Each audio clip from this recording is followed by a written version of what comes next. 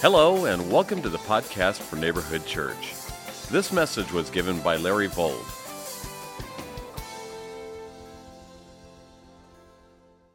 Listen, find your sermon outline there in your bulletin, and let's open our Bibles to the book of 1 Corinthians chapter 12, please. 1 Corinthians chapter 12. You'll find that on page 1785 in your book rack Bible there. We love Scripture. We love studying God's Word, and so if you haven't found your way there, do it. And don't be embarrassed if you can't find it. Help someone next to you if they don't know where to go, and find yourself there in 1 Corinthians chapter 12. So we opened a little series last week. It's a 5-part series calling Ministry Matters. It's a priority list for doing ministry in the local church.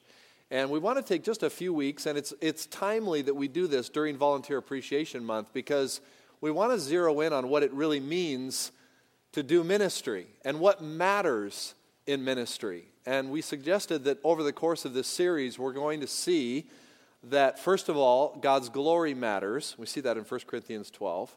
We see that others matter. That's what we're going to see today. We see that what we do individually matters. We'll see that next week. We see that mutual support, really coming alongside of each other in whatever it is that we're doing, that matters. And finally, when it comes to using our spiritual gifts, love matters most. So that's the little grid that we're walking through in 1 Corinthians 12 through 14. And hopefully you're reading ahead and looking at some things and getting familiar with this text. When we talk about service at Neighborhood Church, what we're talking about is that place of transformation where God transforms others through us. And that's a really important part of our process here at Neighborhood Church. We believe that God wants to transform others through our lives. And that all comes together as we look at what matters in ministry. So if you're there in chapter 12, we're going to key in verse 7. And so just follow along as I read. And I won't read in its entirety, but we are also going to be walking through 1 Corinthians 14. So we're going to be looking at one verse in 12, and we're going to be looking at sort of some themes in chapter 14. I won't read the entire chapter. We'll look at pieces of that when we get there. But here's where we're going to camp out today. Verse 7. Now to each one, the manifestation of the Spirit is given for the common good. Now just stop right there. This is nestled in between, first of all, the picture of God's glory, all the gifts, everything comes from the Spirit, the Father, the Lord Jesus Christ. He works all things out so that His people can grow, be built up in the body of Christ. He distributes gifts as He wills, the Father, the Son, and the Holy Spirit. And why have we been given gifts? Verse 7 tells us, so that there is a manifestation of the Spirit for the common good. And the two little words, common good, are really important to us in terms of what we want to see today. What I'm wanting to share with you today is that what matters in doing ministry is others. And I know that this maybe just seems like, oh, I get that, I know that. But really, do we really understand that? We want to just dig into that a little bit today. You know, I've found out that in my life that I'd try to be others-centered, but if I'm not feeling real well, if I've got something wrong in my body, I tend to not think about others too much. I was thinking as I was preparing this sermon, I was thinking about a day when I went out fishing with some good buddies. We went out to the Fairlawns on one of those party boats, and just a few guys. And there was a guy on that trip that just had all these questions, and I started sharing with him, and we were fishing right there, you know, as we got out there, got the poles out, and we start fishing, and we were having this amazing conversation about the Lord. It was amazing, and suddenly I got so seasick, it was incredible, and I always get seasick when I go out. I call it miserable fun whenever I go deep sea fishing, you know, because I love fishing, but I get sick. And I was just miserably nauseous, and this guy's just asking questions, and I'm trying to stay engaged with him, and everything in my body was just saying, just go down and lay down and forget this conversation. I couldn't concentrate. And I thought about different times how often in the body of Christ, when the body of Christ isn't healthy, it tends to go inward. It tends to think about its own self rather than us really thinking about each other. So one of the monikers of a healthy church is that the church is really focused outwardly. It's focused toward others. It's interested in reaching out beyond its doors, beyond its own community, in its community certainly, and then beyond that community and out into the world. But churches that are not healthy tend to be ingrown. It's all about us. It's all about, are we happy and do we have the things we want and so forth. So here in chapter 12, verse 7, I'm going to suggest to you that the reason why the Apostle Paul wrote this phrase, this word of encouragement to the Corinthians, was because there was some ill health. There was some compromise in the health of the church at Corinth that required this kind of instruction, that required the reminder that we need to be thinking about whatever God has gifted us with for the common good, for everybody's good, not just our individual selves. And so I'm going to suggest to you this morning there are 3 conditions that erode the promoting of the use of our spiritual gifts for the common good. 3 spiritual conditions, and I'm going to put sort of you'll see where I'm going with this, sort of an illness motif this morning so that we can see where we're going. In the first movement of this sermon, there's 3 movements. The first movement is going to be kind of preachy, and the second 2 movements will be more teachy, okay? So you just kind of hang on to what I mean by that. I'm going to get a little fired up in this first section, and then we're going to do some teaching in sections 2 and 3. So if you're taking notes, here's what I want you to see in terms of a body that is not healthy, the church body that is not healthy. We talk about the cancer of consumerism, okay? Write that down. The cancer of consumerism erodes using our gifts for the common good. Now, if you want to just write a little note next to the word consumerism there, I would write down individualism, because I'm not talking about the need for more stuff in our lives when I talk about consumerism, although that's a problem too. That's a problem in the modern church. It's a problem in the Western church. It's a problem in the church today. We're all wealthy, and we're spending stuff that we don't need to spend on ourselves and not for the good of the kingdom. That's another subject. What I'm meaning by the cancer of consumerism is I'm talking about this idea of this rugged individualism, that ministry becomes this love affair of myself. And the doing ministry is all about making sure that my needs are met. I meet professing Christ followers all the time who are like what I consider nomads. They wander the Christian landscape, feeding in places that appear to meet their needs. And when those resources dry up or it becomes a little stale, they want to move on.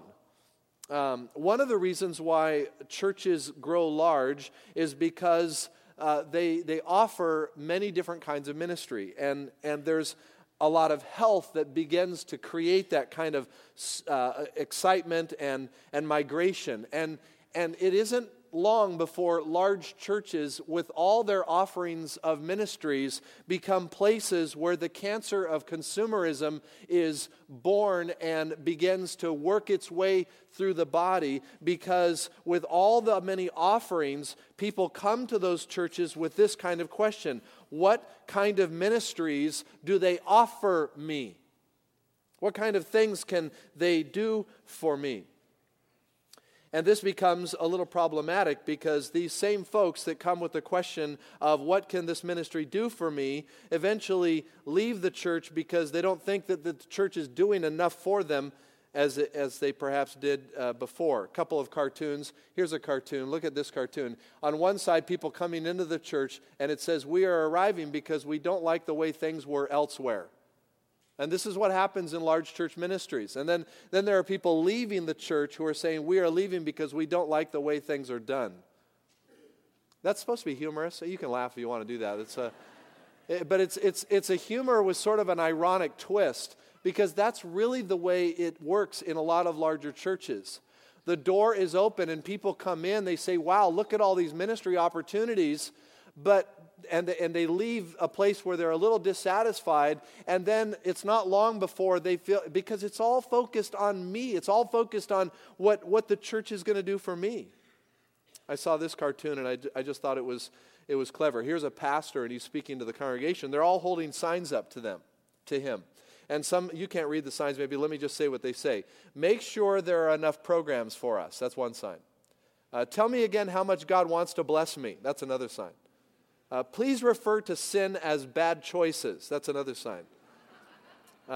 Don't mention hell. It makes me feel uncomfortable. That's another sign. Tickle my ears.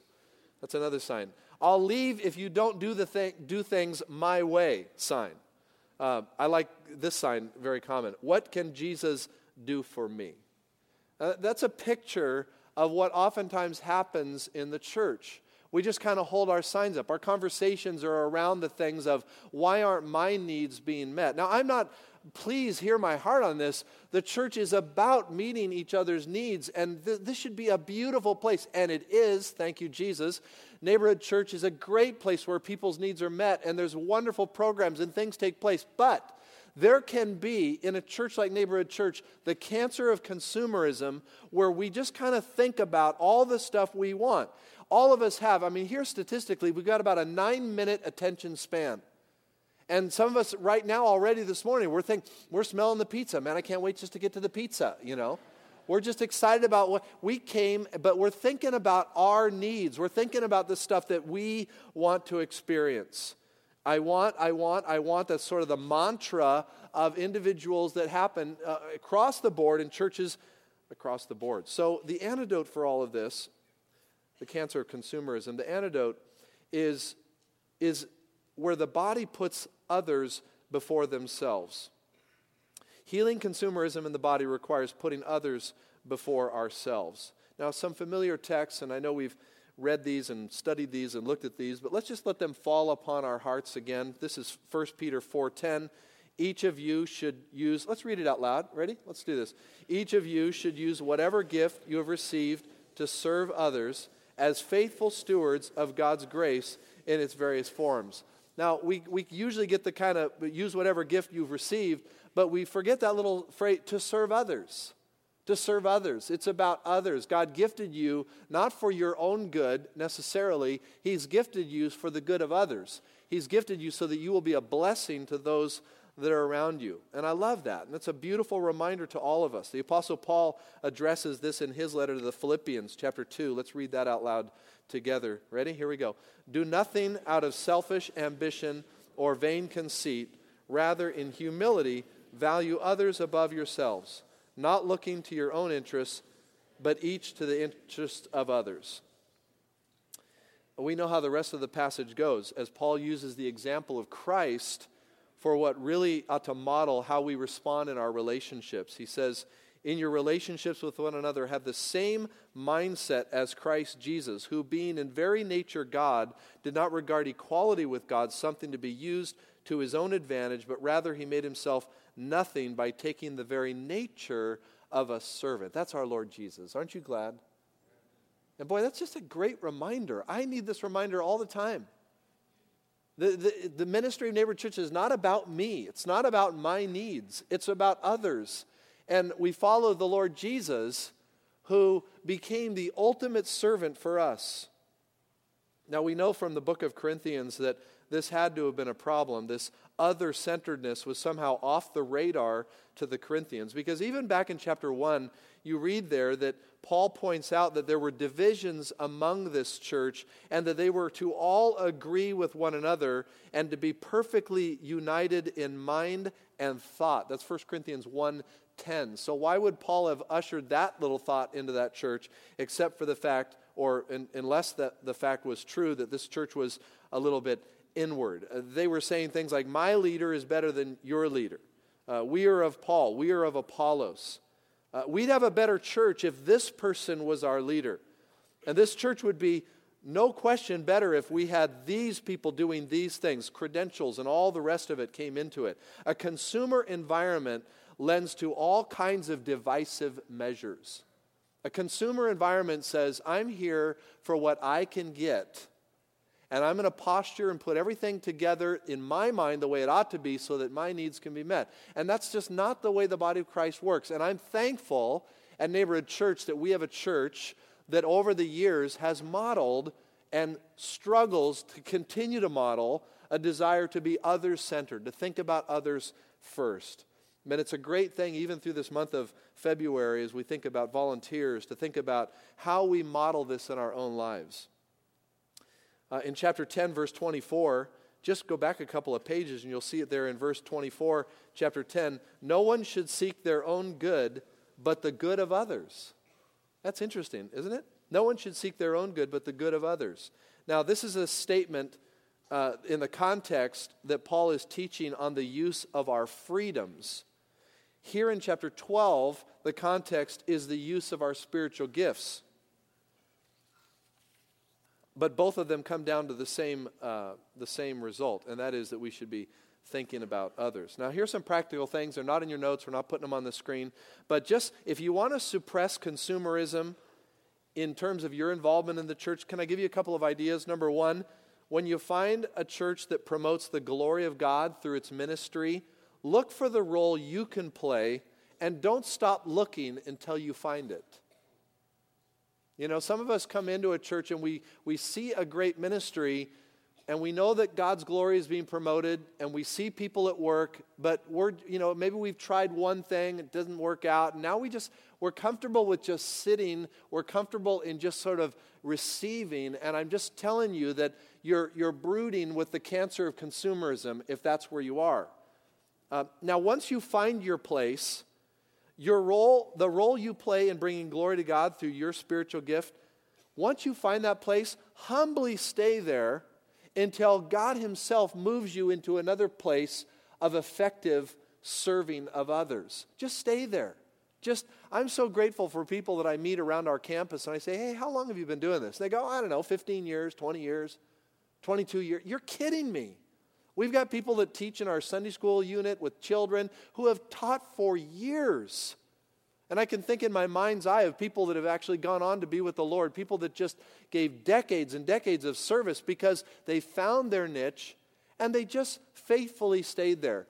Over the course of those decades, did everything go right for them? Did everything go the way they wanted the church to go? Absolutely not. There's no way.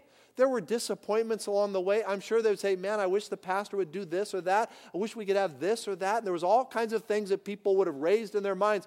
But they stayed because they were faithful to God's calling in their heart. Because they were thinking about others. Thirdly, if you discover an area of ministry that's lacking in the church, don't see it as a reason to leave and look elsewhere, but see it as an opportunity for developing ministry for the good of others. I tease about this, but be warned if you ever come to me and say, I've observed that our church doesn't have such and such a ministry, I think somebody should do something about that. Great, when are you going to start? Now, we don't always say that. I tease that way, but that's not always said because sometimes people bring ideas that are not in alignment with our purpose and process. We're about life transformation through following Christ. And there are a lot of great ideas that people stir up that are not necessarily focused on true life transformation, not focused on the gospel of Jesus Christ. And so we want to bless people and say, that's great, that's a neat idea, but that's really not where our focus is going to be. So it's not always going to be said, hey, when are you going to start? But sometimes that's a great way to begin with people to see that if I've got an idea, maybe the idea needs to start germinating more in my own heart. So the cancer of consumerism or individualism that Paul addresses right here is answered with chapter 12, verse 7. The Spirit gives a manifestation for the common good. Now, there's not only the cancer of consumerism that I think Paul has in mind, but I think he also has in mind the sickness of sensationalism. All right, write that down. The sickness of sensationalism. Now, doing ministry for the common good confronts our love affair with the sensational. Now, in chapters 12 through 14, you've got a lot of sensationalism gifts. And some in the body of Christ, there's a hunger. There's a ravenous appetite for seeking the sensational, seeking what seems to appear to be, sensational. Some of the gifts had more of a sensational flair to them. Speaking in a language unknown to a speaker. The gift of tongues is an amazing gift. The spiritual gift of tongues is not gibberish. It is a language unknown to the speaker, but is a real language. That's the gift of tongues. That's glossolalia of the New Testament. And wouldn't it be amazing? 2 weeks ago, I was in China, and I said, Lord, could I have the gift of Mandarin right now? I would love to speak. I would love that. And wouldn't that be sensational if I got up before all those pastors and just started speaking their language? They would have gone, oh my goodness, that would have been crazy. The gift of tongues is a supernatural gift. It is a gift that you cannot explain away with any other means but by the Spirit of the living God. And of course, there were miracles. Verse 10 of chapter 12, miracle powers, prophecy, distinguishing between spirits, speaking different kinds of tongues, and the interpretation of tongues. All these were gifts of the sensational. Some of them are called attesting gifts, and I'll get to that in just a minute, why we call them attesting gifts. But the idea of being able to perform some kind of miracle or do something of this kind of nature, healing or so forth, was sensational. And at Corinth, these were the gifts that were being prompted and promoted and elevated above everything else. And people were using, the ones that were using those gifts were sort of saying, we've got the most important gifts, and everybody else kind of fades away into the woodwork. But what Paul is bringing out in verse 7 is that there's actually something more important than the sensational. And what's more important than the sensational is what builds up the body of Christ. Now, if you're looking for an antidote there, write this down. Healing sensationalism in the body requires placing greater value on certain gifts.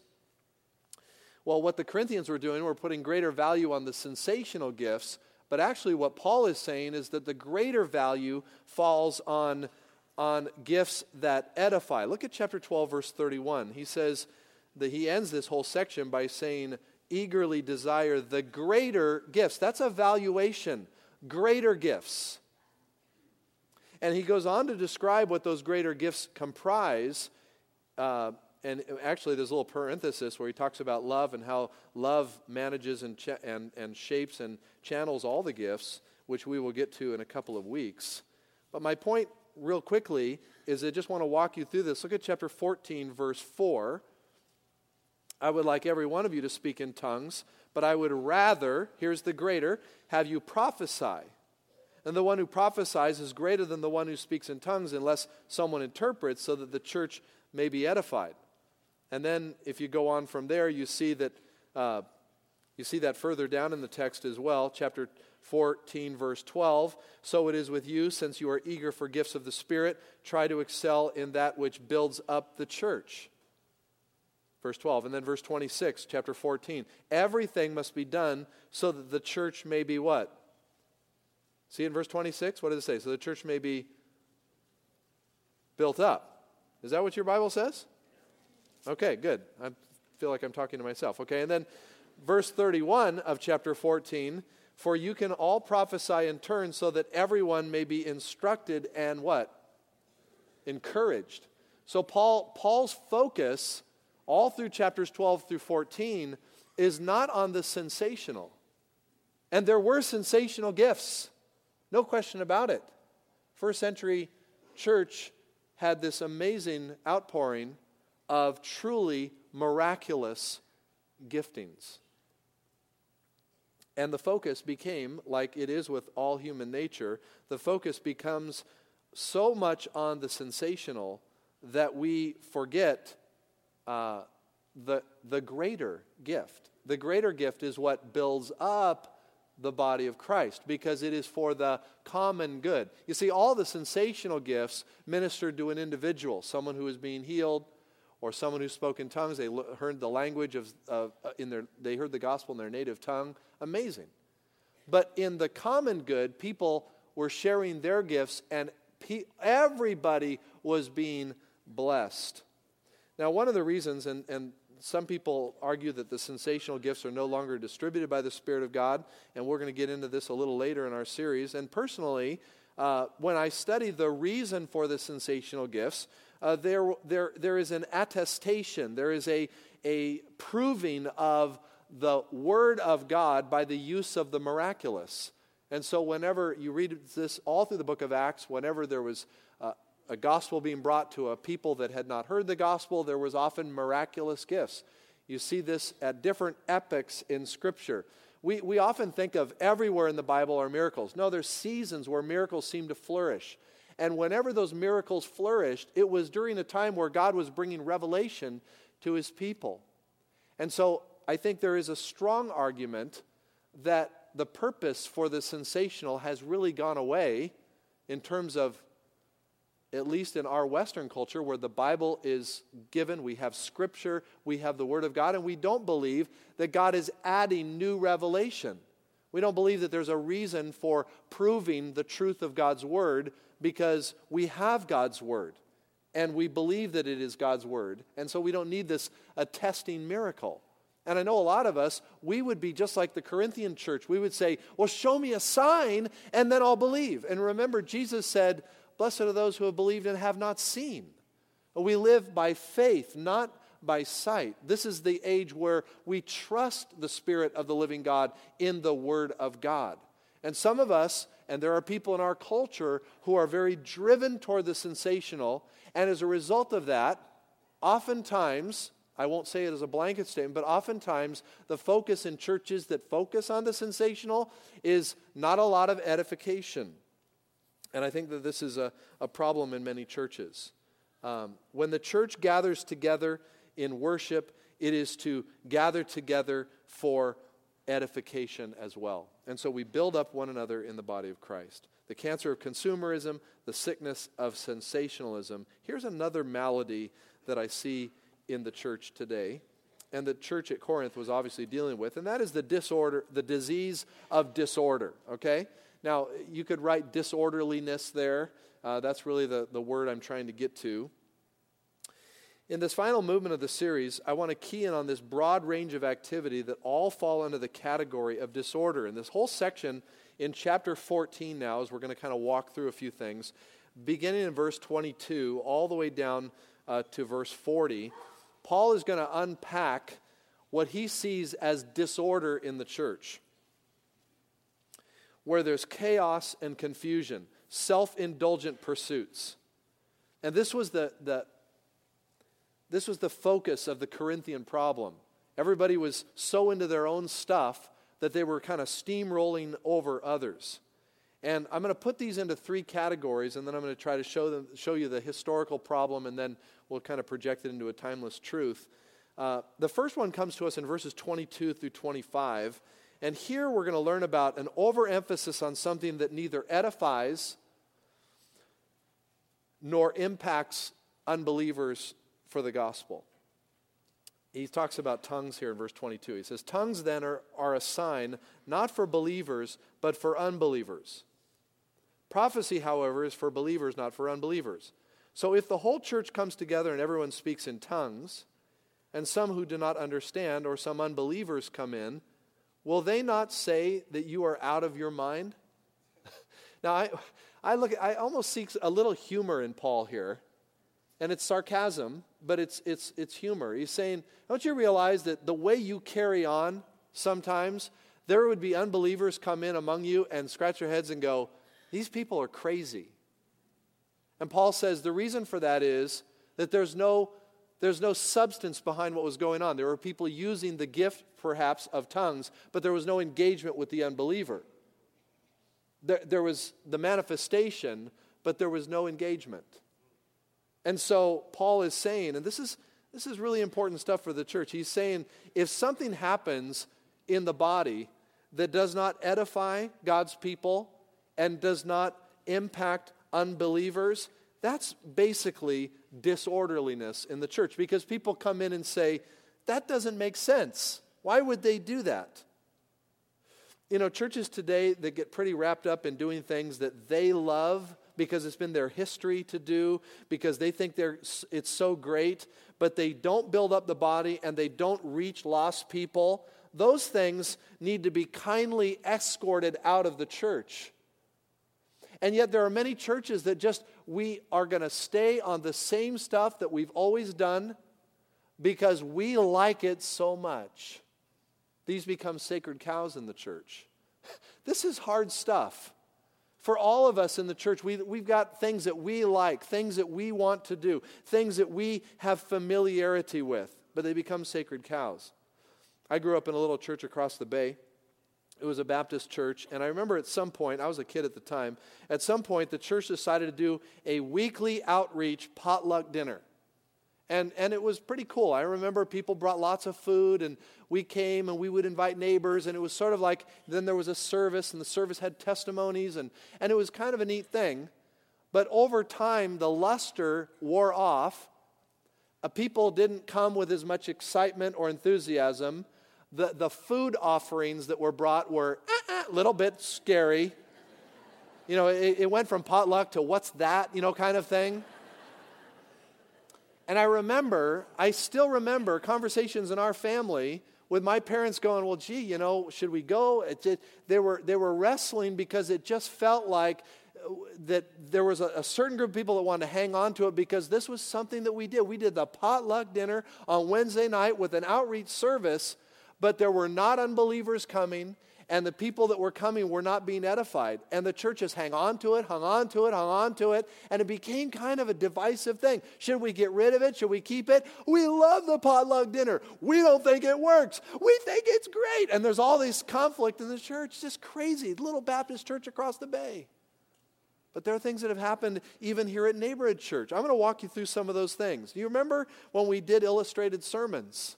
Now, some of you don't remember those, but that was something that was really big in the 30s, 40s, and 50s of our church. And it still had some traction in the 60s in a great way. And then got to the 70s and started losing some traction. It was the big outreach, Sunday night illustrated sermons. And when I became senior pastor, those sermons were just not, we were doing illustrated sermons, but, you could fire a shot in here and you couldn't hit anybody. I mean, there were people just not connecting with it in our culture, and we were trying to make it work, and we were doing everything we can, and finally it came to the point we said, we need to stop doing illustrated sermons. And eventually we said, we're going to stop doing a Sunday night service. The traction was not there for what it used to be. And there were some people, I can still remember people saying, you can't do that. We've always had illustrated sermons. If it's not edifying the church and if it's not reaching unbelievers, why do we have it? Why are we doing it? There are things, I remember we did the kickoff rally. I was a youth pastor for years and years. We did this thing with thousands of high school kids out on the bricks. It was amazing. It was phenomenal. We had a beautiful time. But you know what? That thing ran its course. Lots of changes. I don't want to go into all the things that happened, but man, we had gangs coming up here and weird stuff going on, and it was no longer edifying. It was no longer reaching lost people. So we said we're gonna cut it, and we moved on. We did different things, and I remember people saying, "We can't lose the kickoff rally. We've always done the kickoff rally."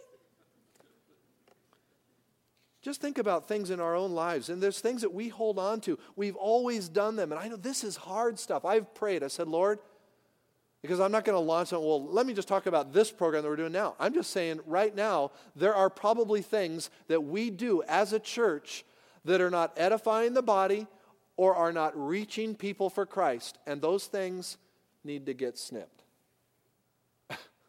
You go, what are those things? Well, it's certainly not Volunteer Appreciation Sunday. No, I don't know. The thing is, we're someday, maybe that's not going to do its job. Well, whatever. Tools change, methods change, the message stays the same. It's all about life transformation. It's all about people meeting Jesus. And whenever the church loses that, like the church at Corinth had lost, and they got so into their thing, it became disorderly. Here's another thing. If you're taking notes, a careless or haphazard ministry that minimizes the proclamation of God's word is disorderly. Now, verses 26 through 33, everyone comes together, everyone has a hymn, a word of instruction, a revelation, a tongue. If anyone speaks in a tongue, 2 or the most 3 should speak, and then someone should interpret. If there's no interpreter, the speaker should be quiet in the church and speak to himself and God. 2 or 3 prophets should speak. Listen, I've been to churches that believe in the spiritual gift of tongues, and I've got suspicion about it, frankly, because the spiritual gift of tongues is a language. It is not gibberish. And I've been to charismatic churches that if there is the gift of tongues, it's not what I'm seeing, because no one is even following the orderly worship that Paul talked about at Corinth. There's no interpretation, just people just going off.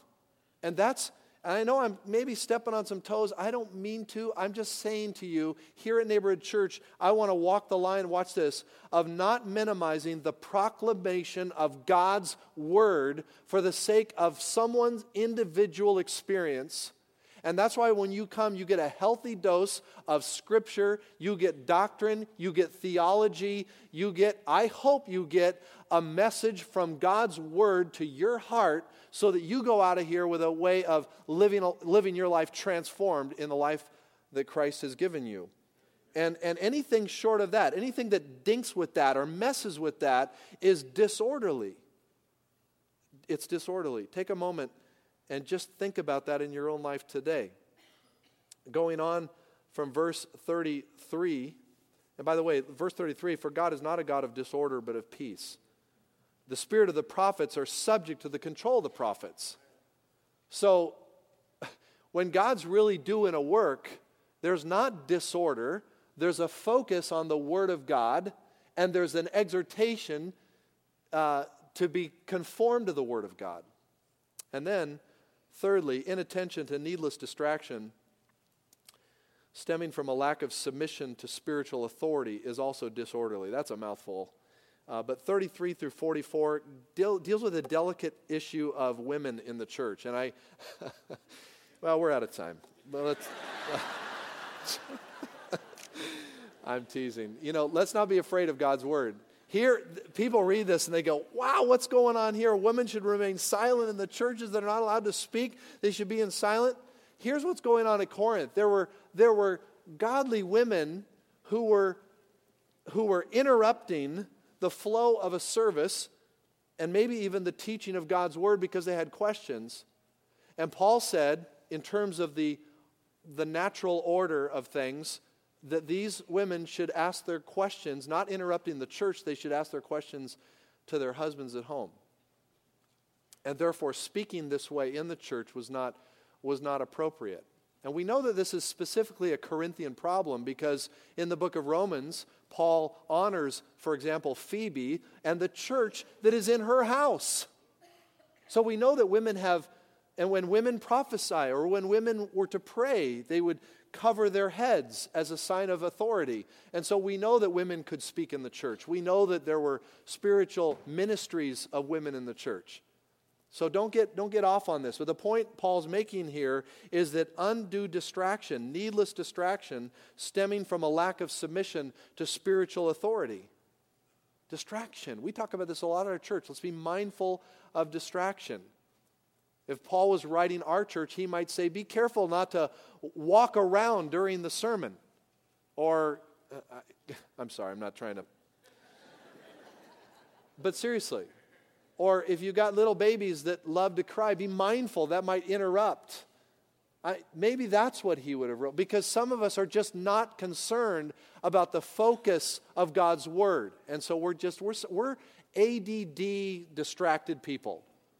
And it doesn't take much for us, any little movement in a congregation. I wish you could see what I see. Because when someone stands up over here and moves this way, everybody over here looks this way. And I'm kind of going, hey, whoa. Someone walks across the balcony, everyone up there in the balcony. I'm just saying it's really easy to distract. And the disorder of disorder creates a lot of problems in the church today. Wow, these are heavy topics, aren't they? But you know what? God's word is so good. And the whole point of this is, watch this, so that we do for others more than we do for ourselves. We look to others for the common good. All right? So what matters in ministry? God's glory matters. Others matter. And if others matter, then you're going to deal with the cancer of consumerism, the sickness of sensationalism, and the disease of disorder. And that's a church that I want to be a part of, because it's a church that is sensitive to what the Spirit of God is doing now to reach people and send them out on mission. Amen? Let's pray. Lord Jesus, Thank you for your word, Lord. It's not always easy, and it has a lot to say to us always. And so, Lord, I just pray right now that, God, you would be Lord over our hearts, over our responses. You would help us to hear, Lord, what your Spirit now wants to say to us about this message. Where do we go from here? Some of us, Lord, need to begin prayerfully looking in earnest for where we can share our gifts for the benefit of others. And Lord, as a staff and as a ministry team, we celebrate all those who have found meaning and fulfillment in the distribution of the gifts as you have desired here in this body, and how so many people are blessed and touched. We thank you and praise you. And now, Lord, for anyone who needs a relationship with you, this beautiful moment where we receive the symbols of your given body and shed blood, I pray that they will seal it right now for themselves and open their hearts and trust in you as their only Savior, as their only Lord, and to see themselves in the body of Christ through your given life. I pray this in Jesus' name. Amen. I'm going to ask the ushers to make their way forward. We're going to receive our tithes and we're going to distribute. Boy, you talk about automatic pilot. Isn't that something? We're going to distribute the elements of Jesus' given body and shed blood. And as they make their way forward, we're going to just begin distributing. And we just thank the Lord for this expression of worship and remembrance. So, Lord, we thank you now. And may we take very serious, Lord, if there's areas that we need to repent of, if we're coming to faith in you, Lord, let this be a beautiful moment of celebration. In Jesus' name, amen. Thanks for listening. If you'd like to hear additional messages, or you're interested in finding out more about Neighborhood Church, please visit our website at 3crosses.org. That's the number 3, crosses.org.